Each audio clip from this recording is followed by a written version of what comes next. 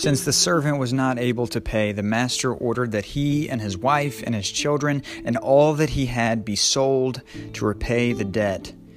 At this, the servant fell on his knees before him. "Be patient with me," he begged, "and I will pay back everything." The servant's master was moved with compassion for him, canceled the debt, and let him go. But when that servant went out, he found one of his fellow servants who owed him 100 silver coins. He grabbed him and began to choke him. "Pay back what you owe me," he demanded. Jesus from the Gospel of Matthew, chapter 18. Hit the pause button and go hear Jesus' story again. This time, notice this pattern in the story. First, the servant is in massive debt. Second, the master forgives the servant's debt and says that paying it will no longer be required. Third, the servant goes out to demand from others so that he can repay the master. Do you notice the pattern now? The servant doesn't need to earn the master's good standing anymore, but he still behaves like he needs to pay him.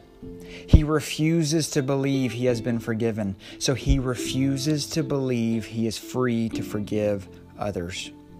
After all, if he really owed his master nothing, he had no reason to choke his friend and demand from him.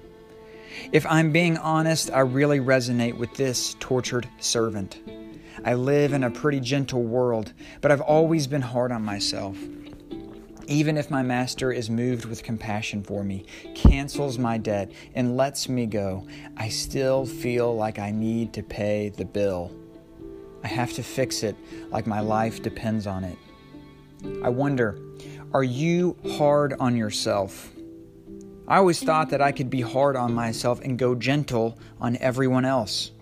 I thought I could be demanding and vicious with the man in the mirror in order to improve while being gracious with others. Jesus says that this is a delusion. It doesn't work that way. If we put ourselves under the pressure to earn our way without realizing it, we will become a sort of monster. We'll become demanding and judgmental of others. We either operate in a world of grace for ourselves and for all, or there is no grace at all for anyone.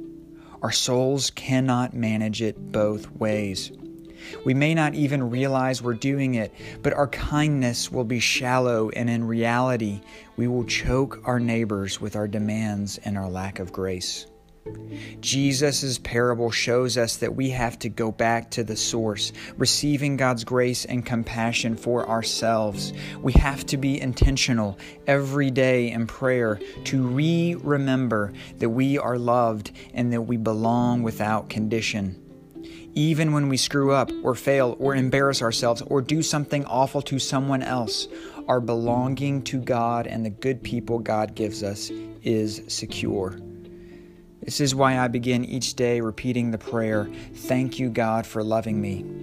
The good news is that when we are secure in our sense of belonging to God and others, we actually become more effective and responsible than ever before. We are motivated by a sense of purpose instead of insecure desperation. If we want to be compassionate with others, we have no choice. We must start with being compassionate with ourselves.